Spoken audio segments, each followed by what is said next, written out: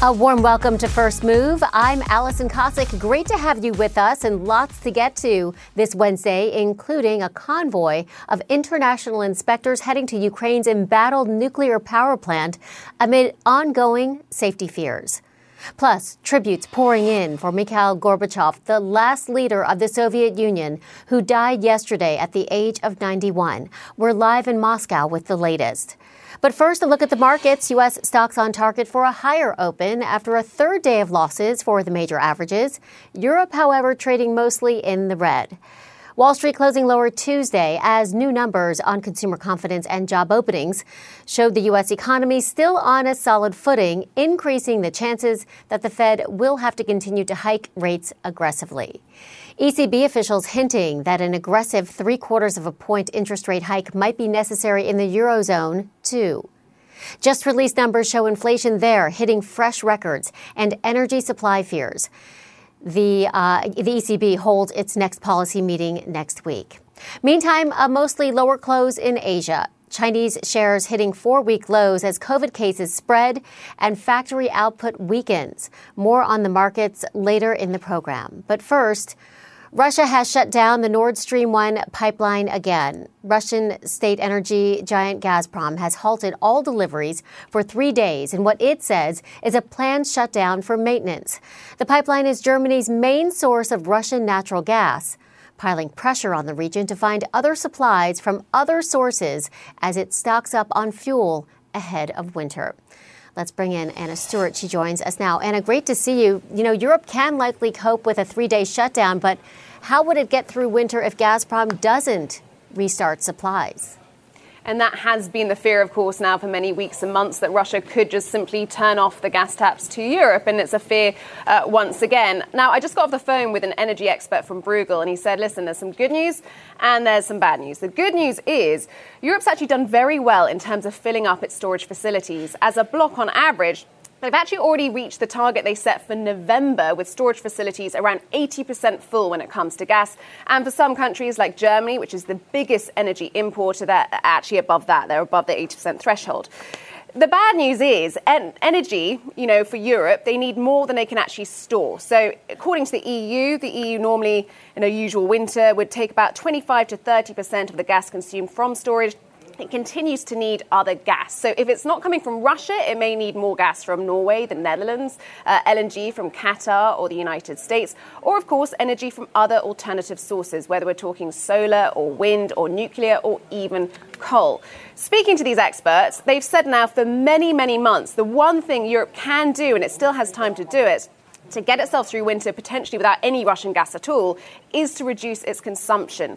The EU did agree last month to reduce its consumption by 15% between August and March of next year. It was a voluntary agreement. If it can actually implement that sort of reduction, perhaps Europe will get through this winter even without Russian gas, although a lot does depend, Alison, on the weather and how mild a winter this will be. Yeah, and how much customers are willing to cut back every so slightly, each one of them, which is certainly hard to gauge. And then there's a new inflation reading, the Eurozone inflation hitting a new record high of 9.1% in August. Clearly, this is making life unaffordable, from households to businesses. Yeah, that's just it. It's not just a squeeze, is it, on households or businesses? This is actually unaffordable for so many people. Inflation at another record. And we're seeing actually the energy price increase filtering through to other categories like food at this stage. In terms of energy, prices are now up 38% over the last 12 months for Europe. And different countries are trying to manage this in different ways, whether it's Belgium with some power tax cuts to try and reduce energy bills for households and businesses, or whether it's like in France, which is introducing an energy cap. The problem, of course, though, with those policies is it really does just push the cost back onto the state, and who pays the bill? Well, the taxpayer. So it kind of socializes the cost of energy. On Monday, the EU Commission President Ursula von der Leyen did hint that perhaps they will intervene in Europe's power price setting system, which is really rather complicated, but it wants to disconnect the impact of gas prices from the rest of energy. That will take time. So at this stage, really, the big solution for households and businesses as well is to reduce their consumption to try and get through this winter. Alison. Okay, Anna Stewart, thanks so much. In Ukraine, a team from the International Atomic Energy Agency arriving in the city of Zaporizhia to inspect the nuclear power plant. Shelling around the Russian-occupied power station has sparked fears of a potential nuclear disaster. We just heard from the IAEA's Rafael Grossi at the plant about the mission's goal to prevent a nuclear accident. Listen.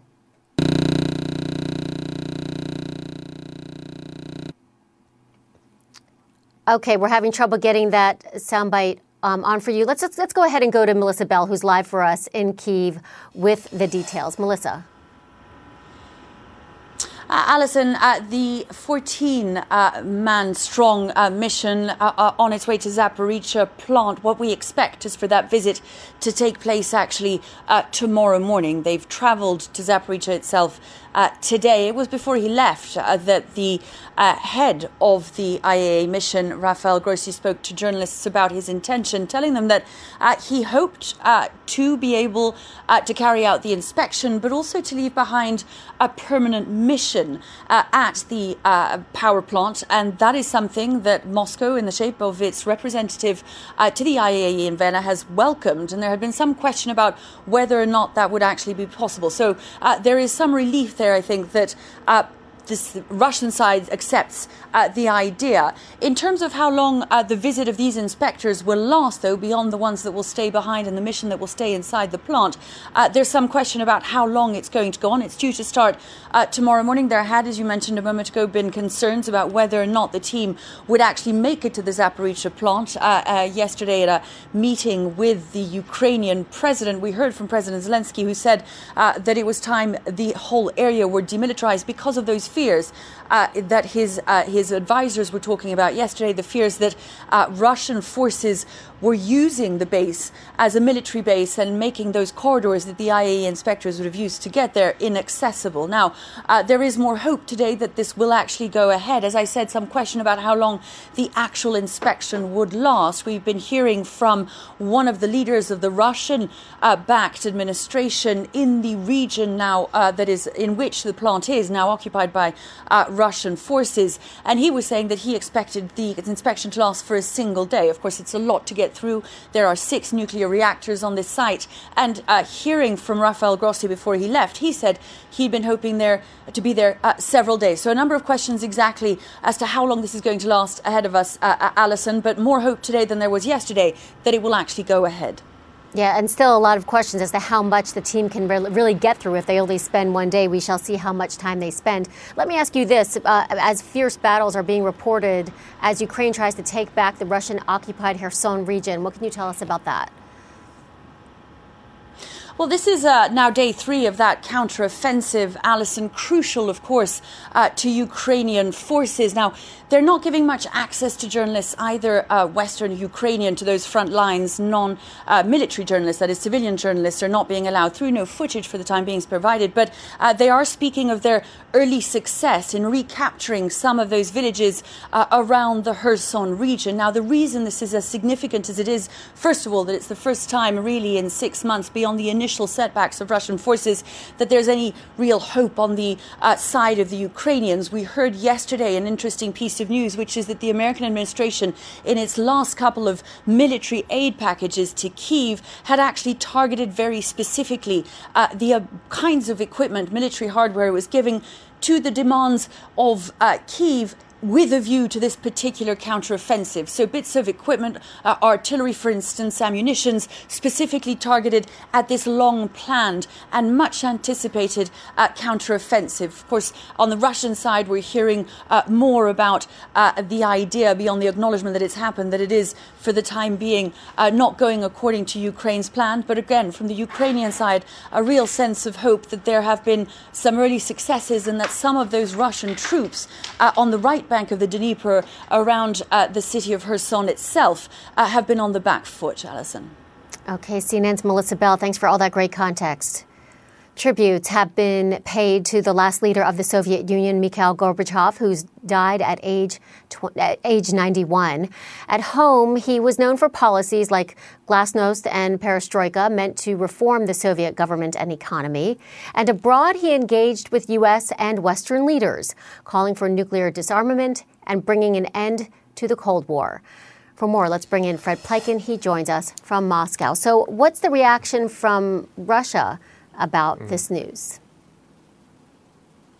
Well, I would say here in Russia, if you look at the Russian leadership, they certainly say that Mikhail Gorbachev really was a larger-than-life politician, someone who had a huge role in the international stage. In fact, that's what a condolence telegram by Vladimir Putin that's been made official, that's been published, that's what that says. However, of course, there are also a lot of critical voices here in Russia. There's a lot of people who believe that with some of the policies that Mr. Gorbachev conducted, namely, of course, helping bring down the Iron Curtain, that Russia's position was weakened, and some of the international security order that we see in Europe right now, many people here in Russia aren't very happy with that. It's quite interesting because there was always mixed relations between Mikhail Gorbachev and Vladimir Putin. Christiane Amanpour, she did an interview with Mikhail Gorbachev in 2012. That was when Vladimir Putin came back into office after having been prime minister in Russia for 4 years. And she asked whether Mikhail Gorbachev believed that Vladimir Putin was capable of doing fundamental reforms. Let's listen in. Do you think that President Putin is committed to any kind of reform, and will the people's voice be heard under his presidency? I think it'll be hard for him, given his nature, to do this, but there is no other way for him but to move toward greater democracy in Russia, toward real democracy in Russia, because there is no other way for Russia to find a way out of its dead end, in which it is now. So as you can see there, somewhat of a critical voice there from Mikhail Gorbachev. That was again in 2012 when Vladimir Putin came back into the presidency after having been prime minister for 4 years. One of the things we do have to point out, though, is that Mikhail Gorbachev did support Vladimir Putin's policies on Crimea, on Ukraine, the annexation of Crimea in 2014. And Mikhail Gorbachev also really put a lot of blame towards the West, as he put it, for the confrontational relations that Russia has had over the past couple of years with the Western Bloc. So that's certainly something where it seemed as though at least Mikhail Gorbachev, from his position, supported what Vladimir Putin was doing. But if you look at Russia today, he is still someone who's viewed very critically by a lot of Russians. A lot of them feel that after the collapse of the Soviet Union, which of course he's the one who signed that off, basically, that Russia was essentially humiliated on the international stage, that it was in decline militarily, economically, and of course socially as well. And that's certainly something that a lot of people have not forgotten. A lot of people said that after the Soviet Union collapsed, they felt that their lives became a lot tougher than they were before, Allison. Okay, Fred Pleiken, thanks so much.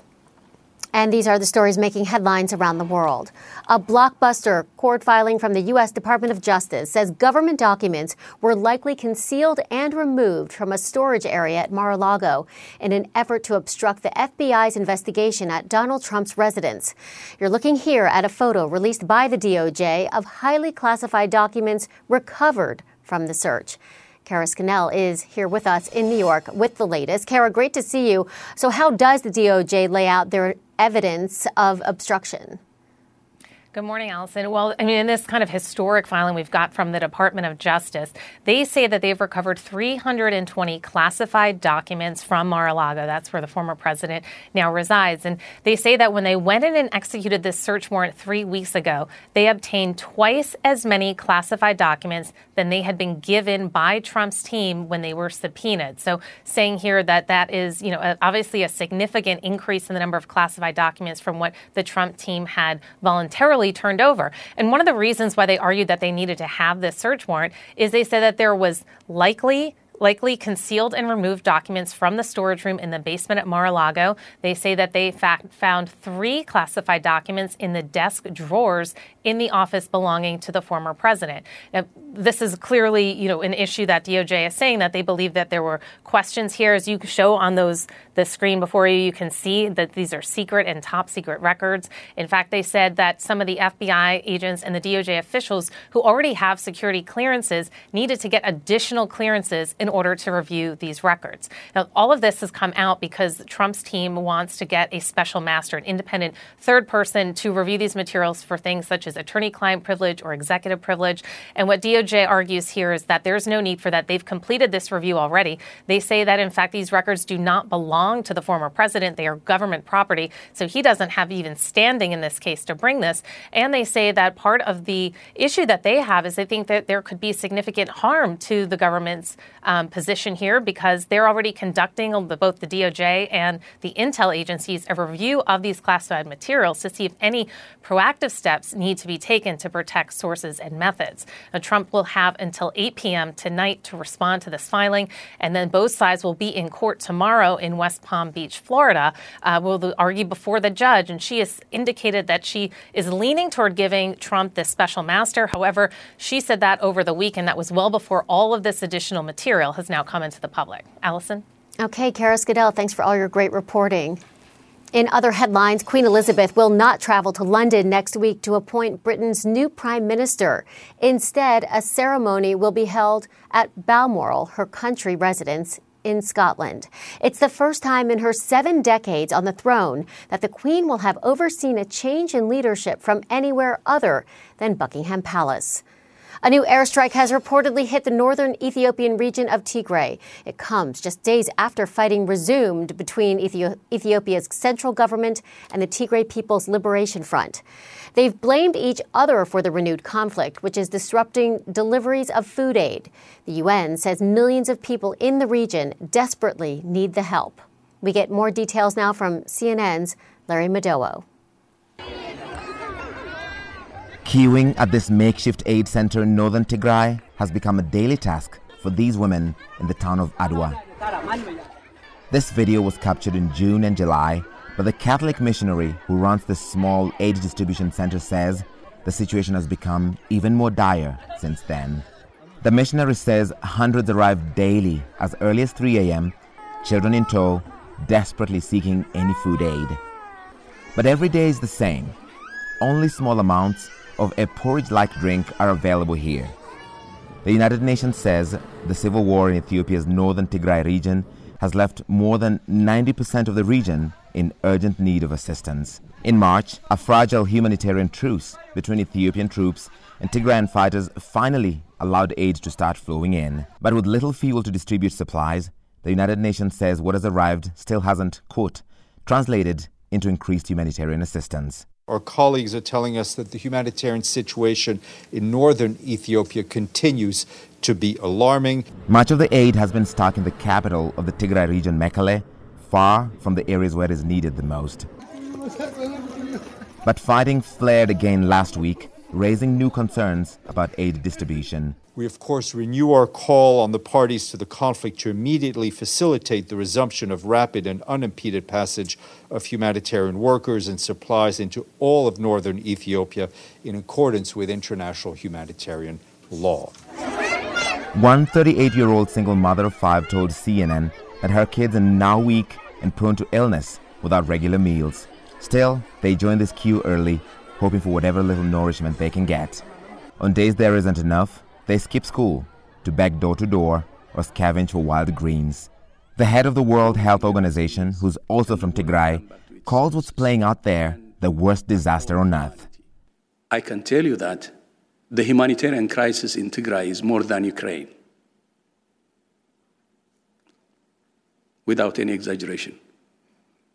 And I said it many months ago, maybe the reason is the color of the skin of the people in Tigray. The Ethiopian government lashed out in response, calling his comments unethical. Larry Madowo, CNN. Coming up on First Move, from sky-high inflation to Russia's war, investors have had a lot on their plates.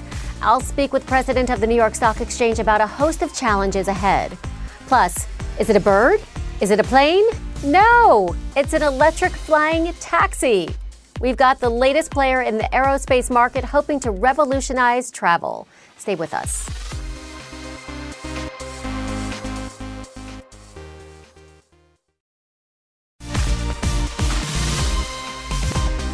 Welcome back to First Move. I'm Allison Cossack. U.S. futures are trading higher as we count down to the opening bell at the NYSE. Tech stocks look like they're the strongest gainers in the pre-market. Tech is on the rise despite disappointing third-quarter sales numbers from computer maker Hewlett-Packard, whose shares are set to fall 6% in the early going. Shares of Snap are sinking too amid reports it will lay off 20% of its workforce. The major U.S. averages are on track to close out August trading with steep losses, with the Nasdaq currently down around 4% for the month. That said, U.S. stocks remain some 8% above their 52-week lows, which they hit in June. The New York Stock Exchange is navigating a challenging 2022 as interest rate uncertainty rattles markets and IPO activity falls dramatically. Despite the challenges, a surge in trading volumes has benefited the bottom line of the exchange, as well as its parent company, ICE. A new agreement between American and Chinese officials could keep a number of big-cap Chinese stocks listed on the NYSE as well. Lynn Martin joins us now. She is the president of the New York Stock Exchange, and she joins us from the NYSE. Welcome to the show. Glad you can take some time out today. Thanks for having me, Allison. So you have been in your position as the 68th president of the New York Stock Exchange. You've been in that slot less than a year. Characterize for us how it's been for you.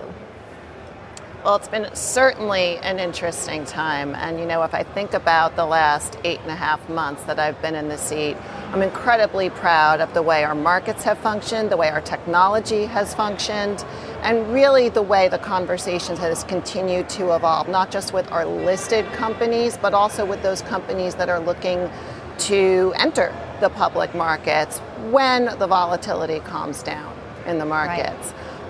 Over this period of time, as you highlighted in your opening remarks, we've seen tremendous volatility. And when I think about the volatility, our job as the exchange is to ensure that our systems are performing at the highest levels possible and adding transparency to the markets. And I'm so proud of what we've been able to achieve over this period of time. Lynn, I know a big part of your job is to convince private companies to list on the NYSE, but IPO activity this year is certainly shaping up to be the worst year for IPO volumes in a really long time.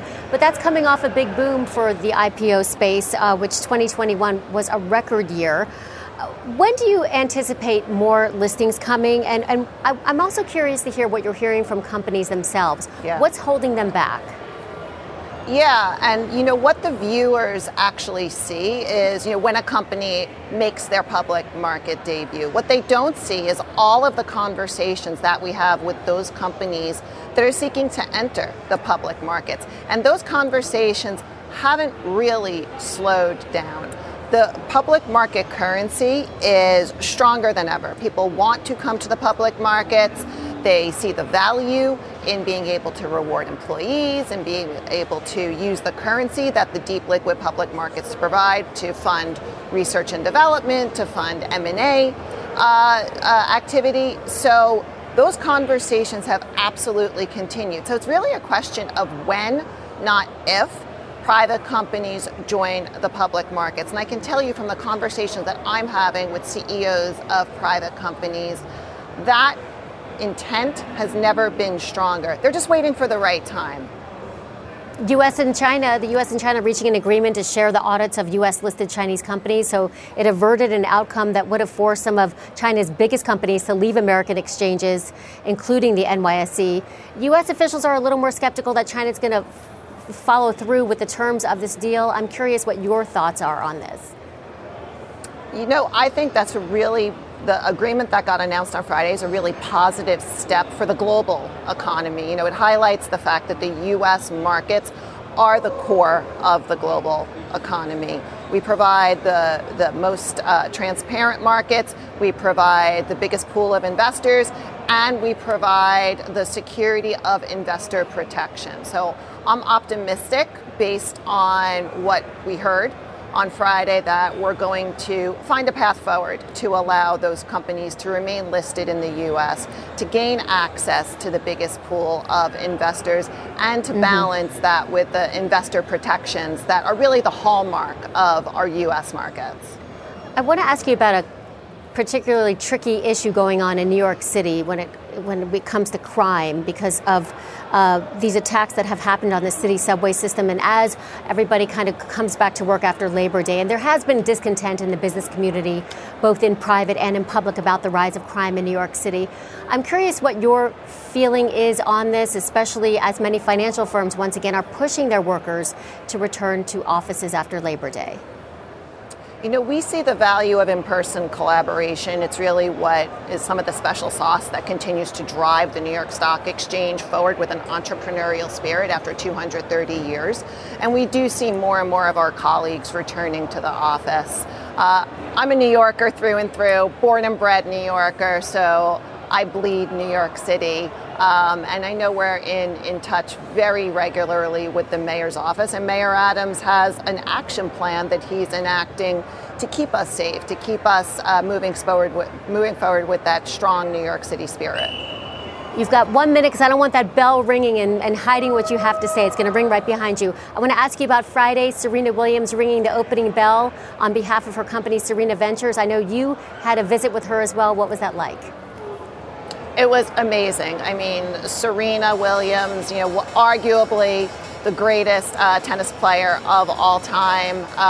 But the way that I think of Serena is someone who has carried herself with strength and with grace. And I'm really excited to see what she does in her new chapter, particularly given that her venture capital firm is focused on providing funding to those founders who may not traditionally get access to capital. I don't think it's a mistake that because of her efforts already in the venture capital world, she has funded 16 unicorns as part of her mission, of her new career. So I'm incredibly excited to celebrate her new chapter, and that's really what Friday was about, celebrating her new chapter and thanking her for carrying herself with such strength, such grace in the U.S. tennis world. All right, about 40 seconds from the opening bell at the New York Stock Exchange. I don't want it to cover anything you have to say because it is loud. Thank you so much for your time. Lynn Martin, the president of the New York Stock Exchange. Great talking with you. Thanks for having me. Still to come, Europe's energy crisis is deepening as Russia shuts down a major natural gas pipeline again.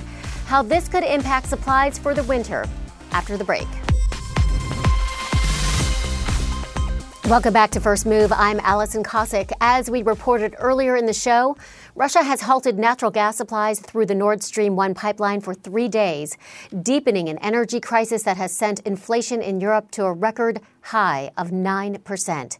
In recent months, Gazprom has slashed supplies through the pipeline to just 20% of normal capacity, sending prices for gas and electricity soaring and raising concerns of shortages this winter.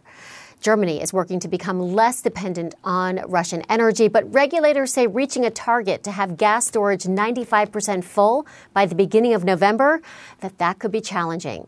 Joining me now is Henning Gloystein, Director of Energy, Climate and Resources at Eurasia Group. Thanks for being with us. Thank you. So how much of an impact do you think is this latest shutdown of the Nord Stream 1 having on Europe's ability to refuel ahead of the winter season, which typically begins in October? Will there be enough for the winter? So if Nord Stream 1 remains off as scheduled at the moment for just a couple of days, then that should be okay. I mean, okay, it won't be great. It's another disruption. It's another spanner in the wheels to get to those 95% that Germany wants to get to by November 1st. But the Germans are actually doing all right at the moment. Their inventories are currently filled to about 85%. That is ahead of schedule. And so they are doing okay, but every little outage at the moment makes the target more difficult. And of course, filling storage sites will become more difficult quite soon because probably in around 2 to 3 weeks' time is when heating demand starts kicking off. And then people will consume more gas, which means less will be available to be put in storage. Yeah, meantime, as Europe is trying to store enough gas for the long winter, Russia is burning it, and it's gas that presumably otherwise would have, been exported to Europe through the pipeline. What kind of statement do you think that Vladimir Putin is making by doing this? So the flaring, the burning the gas in Russia is probably a bit of a technical necessity. It's an awkward situation Russia is in as well, because all the gas that the Russians are currently not sending to Europe originally was put into storage in Russia. Now those inventories in Russia are full as well. So in order to avoid reducing production in Russia as well, which would reduce the revenue, which would mean people have to be sent home, they are flaring the gas that is associated with oil production instead of putting it into storage or selling it. So it's a bit of an awkward situation for Russia as well. Cutting the gas supply to Europe right now, what it does is it inflicts economic pain on Europe, but they are still sending some gas via other pipelines to Europe, which means Gazprom is still making money via the high prices. And we saw today Gazprom has reported record profits. So for Russia, this is an opportunity to still make money while actually inflicting economic pain on Europe. And that is probably Moscow's policy here. How much of a possibility do you think it is that Putin will really weaponize energy exports when the dead of winter comes in Europe and he'll just cut off gas supply for an extended period of time to Europe? Is he capable of that? I'm certain he's capable of it, yes. Whether it'll happen, we'll see, because the remaining gas that is still flowing from Russia to Europe via Ukraine, interestingly, and also via Turkey, is actually reaching people in Europe, so governments in Europe, where there's still some form of support for Russia. Maybe not support, but not outright hostility. So some of this gas is going to Hungary, which has been where the President Orban has been very shy in criticizing Putin. And of course, it also serves Turkey still, and Turkey has not imposed any sanctions on Russia. So we don't think at this stage Russia will totally cut off all of Europe. But the fact that they're cutting Nord Stream 1 to Germany, and Germany was prior to the war Russia's biggest single gas client, is a sign that Russia is clearly willing to use gas as an economic weapon ahead of winter and probably also during next winter. What energy alternatives does Europe have if natural gas prices spike even higher than where they are now, or if supply runs low? Is it possible to quickly pivot to other sources like nuclear, wind, solar, coal, or is just that's not easily done? So most of these things are possible to a certain degree. So the Germans, the Dutch and the Italians, for instance, are ramping up coal-fired power generation so that you can replace gas power units. And that means that more gas is available for industry and to put into storage for heating. Other countries are buying more. Virtually everybody in Europe is buying more liquefied natural gas, including from the United States.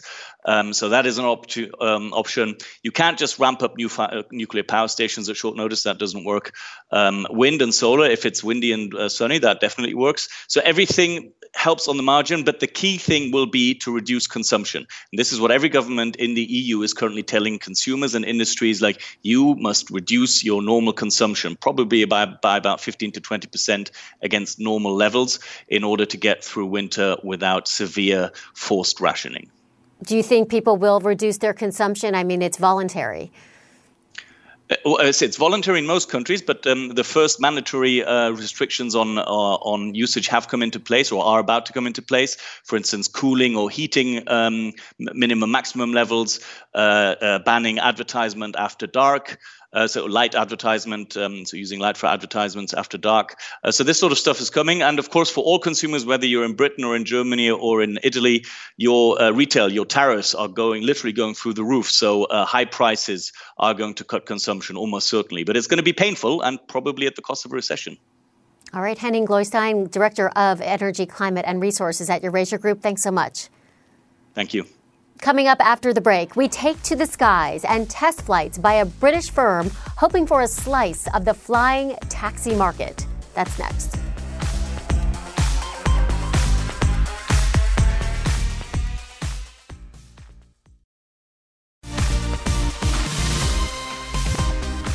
Welcome back to First Move. I'm Allison Cossack. U.S. markets are up and running on this last trading day of August. A mostly higher start to the trading session with some weakness in the Dow. All this as investors get a fresh look at the health of the U.S. jobs market. Just released numbers show the private sector adding a weaker than expected 132,000 jobs this month. The real test, that comes Friday with the government's August U.S. jobs report. Meantime, shares of Bed Bath & Beyond are plunging more than 20% in early trading. The struggling U.S. retailer, whose stock is popular with momentum investors, says it will raise more cash through stock sales. The company also announcing a turnaround plan today that includes substantial layoffs and store closings. Let's get more now with Paul LaMonica. He joins us now. Paul, I guess investors, how are they feeling about this turnaround plan? Is it obvious with the stock tumbling over 20%? Yeah, there's a lot going on here, Allison, that we could digest. I mean, for one, it's never a good sign to see a company that is not profitable and is closing as many stores as they plan to and laying off 20% of their workforce potentially. That's clearly not great news. I think investors are probably also disheartened by the fact that Bed Bath & Beyond wants to raise more money by selling new stock, which would dilute the value of current shareholders. And that's, not insignificant for many of these meme investors on Reddit that have bid Bed Bath & Beyond higher in the hopes that a turnaround was going to be real and spectacular, to quote a Seinfeld reference. Obviously not happening, and concerns as well about management, because CEO Mark Tritton, who came in a few years ago from Target, was a much ballyhooed hire about how he would turn them around. He's gone, and the company is still looking for a new CEO. And what's interesting is investors, they're still trading this stock wildly. It's a very heavily traded stock. So investors are busy with it. But I mean, what's the longevity plan here for Bed Bath & Beyond? I mean, will this store survive? Yeah, that's a great question. I think a lot of people are wondering what Bed Bath & Beyond announced this morning. Will that be enough? Will they need to do more? Will they have to cut even more jobs, sell more, close more stores, and maybe even sell assets? Because, Allison, one of the things that people were sort of expecting was maybe an announcement from Bed Bath & Beyond that they could spin off or sell a stake in its Bye Bye Baby unit in order to raise cash. But the company announced that after a strategic review, they feel that the Bye Bye Baby brand still fits with the broader Bed Bath & Beyond footprint. So they are going to keep it and not make any potential changes to try and monetize that asset. And then there's also still all the drama about Ryan Cohen. Remember, he was the GameStop chairman and Chewy co-founder, made a big investment in the stock, and that led to a lot of hope and speculation among meme investors that he had a turnaround plan for the company. But then just a few weeks ago, he sold his entire stake, and that left a lot of investors wondering, what is Cohen seeing that we're not?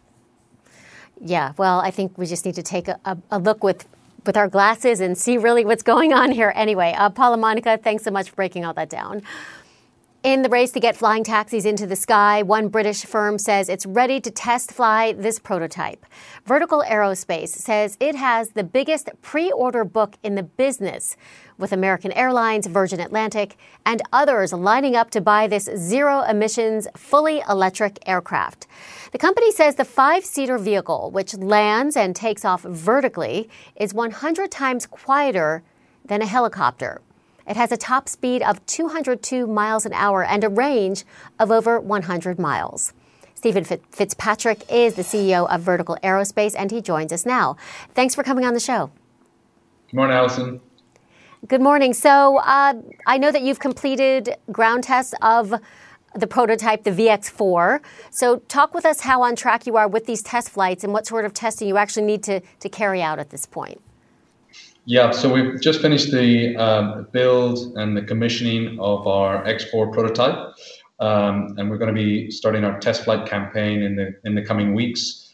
Unlike a lot of our other competitors, we are embarking on a fully crewed test flight program. So these aircraft are piloted. So you said it's 5 seats, it's 1 pilot, 4 passengers, and we're going to have a fully manned test flight program going live in the weeks to come. So we're quite far down the development pathway, and really excited to be taken to the skies. So I understand that you say the VX4 is 100 times safer than a helicopter. How can you justify that without any actual flights, though? So the standard that we are going to certify the aircraft to, we're working with the CAA in the UK and EASA, which is like the equivalent of the FAA. They require us to meet the same safety standards as an Airbus, a Boeing, a conventional aircraft that you'll fly on. So normally, light aircraft or helicopters are certified at a safety rating 100 times less And so to certify these aircraft at all, they have to be the same standard as the safest aircraft in the skies. And so where are you in the certification process, though? So we've been working with EASA and the CAA for 3 years now, I think. We're working through certification of the battery systems, the aircraft design, all of that. So we're probably 3 years away from entry into service. One of the things that makes these aircraft so safe is having multiple battery systems, multiple rotors and motors. So we've got a lot of what we call redundancy, making these aircraft inherently safe to fly in. There's still a lot of work to do to prove that out with the regulator, but we're well on track. Okay, you have large pre-order bookings with American Airlines and Virgin among your customers, but I'm wondering if they can back out of these deals, or are these firm commitments by these partners? Well, there's always some flexibility in aircraft order contracts, just the nature of the industry. But we were the first eVTOL manufacturer to announce pre-delivery payments from American Airlines. So they've actually put a down payment against the delivery for their first 50 aircraft. I think they have orders and options to take them up to 350 VX4s, but they've booked the delivery slots for their first 50. So that's a really strong sign of confidence in the technology and the market that's to come. How do you envision this whole thing up and running? Let's say I'm a passenger and I need to get to the airport from my office here in New York. How do I go ahead and fly on one of these? Walk me through A to Z. I mean, to begin with, anywhere that you can see a helicopter flying, you'll be able to see this eVTOL aircraft flying. So it'll be possible to book a flight from downtown Manhattan to JFK. The trip time is going to be like 6-7 minutes. The cost is the thing that's really exciting. At $1 per passenger mile, these electric aircraft operate at about a fifth of the price of conventional helicopters. So combined with the much lower noise footprint, we think this is really going to democratize urban air travel, enabling thousands and thousands of passengers every day to use the air taxis. And not just in cities like New York, but also all over the world. We have orders from Japan Airlines. We've got customers in Sao Paulo and Brazil, all over Europe. So we're going to be seeing these aircraft flying over cities all over the world in just a few years.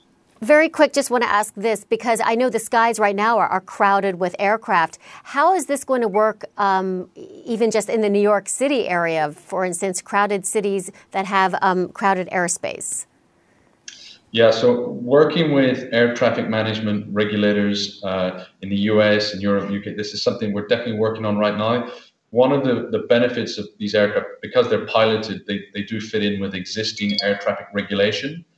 Over time, as we see more air taxis in the sky, it's obvious that we're going to need to see some changes to that airspace regulation. But I think the thing that is going to come between now and then is going to be an increase in things like cargo carrying drones and automated aircraft. So there's a whole host of improvements and upgrades that are coming to air traffic management systems.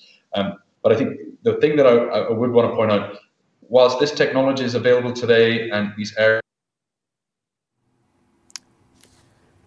Oh, we lost him there. I'll go ahead and post his interview on my Twitter if you missed any of it. That was Stephen Fitzpatrick, CEO of Vertical Aerospace. Our thanks to him. Coming up, a new push by a Wall Street bank to get employees back in the office.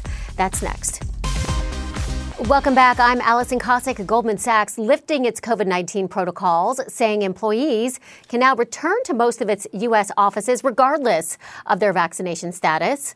The bank has been pushing to get employees back to the office to go back to work. Rahel Solomon joins us now. Rahel, so what are employees saying about this? Are they really excited to start commuting again and come back to the office?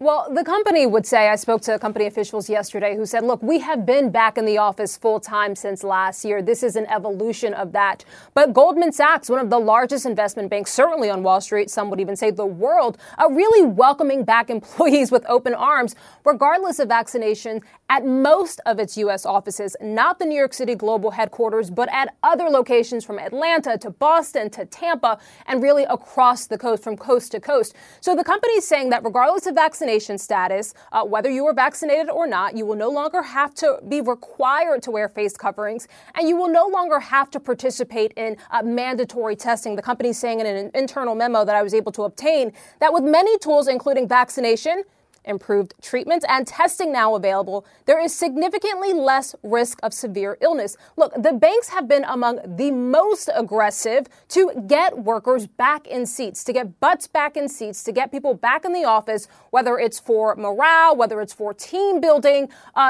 Morgan Stanley also pushing to get people back in the office, famously. JP Morgan, the same. So we have seen this push, certainly from the big investment banks. But it remains to be seen, Allison, how employees will feel about this, because we know that there is still really strong demand for workers. We got some new data this week, JOLTS data, that suggested there are still more than 11 million job openings right now, more broadly. Still about 2 open jobs for every 1 person looking. So job seekers still have an advantage here. However, investment banking, of course, famously competitive, famously lucrative. So we'll have to see if these policies that are coming down, really enforcing that we want you back in the office, will be received well, all in all, when it's all said and done, Allison. Yeah, we will see who really has the leverage now that the excuses have been taken off the table. Rahel Solomon, thanks so much. And finally, on First Move, a rare sight of a phantom. This is what's called a phantom galaxy, a spiral of solar systems 32 million light years from Earth. NASA says the image was made from using data from both of its major space telescopes, Hubble and James Webb. Between them, they're giving scientists a greater understanding of this galaxy and producing some pretty spectacular images of the cosmos. What do you think? That's it for the show. I'm Allison Cossack. Follow me on Instagram and Twitter at Allison Cossack. Thanks for joining us. Connect the World is next. I'll see you tomorrow.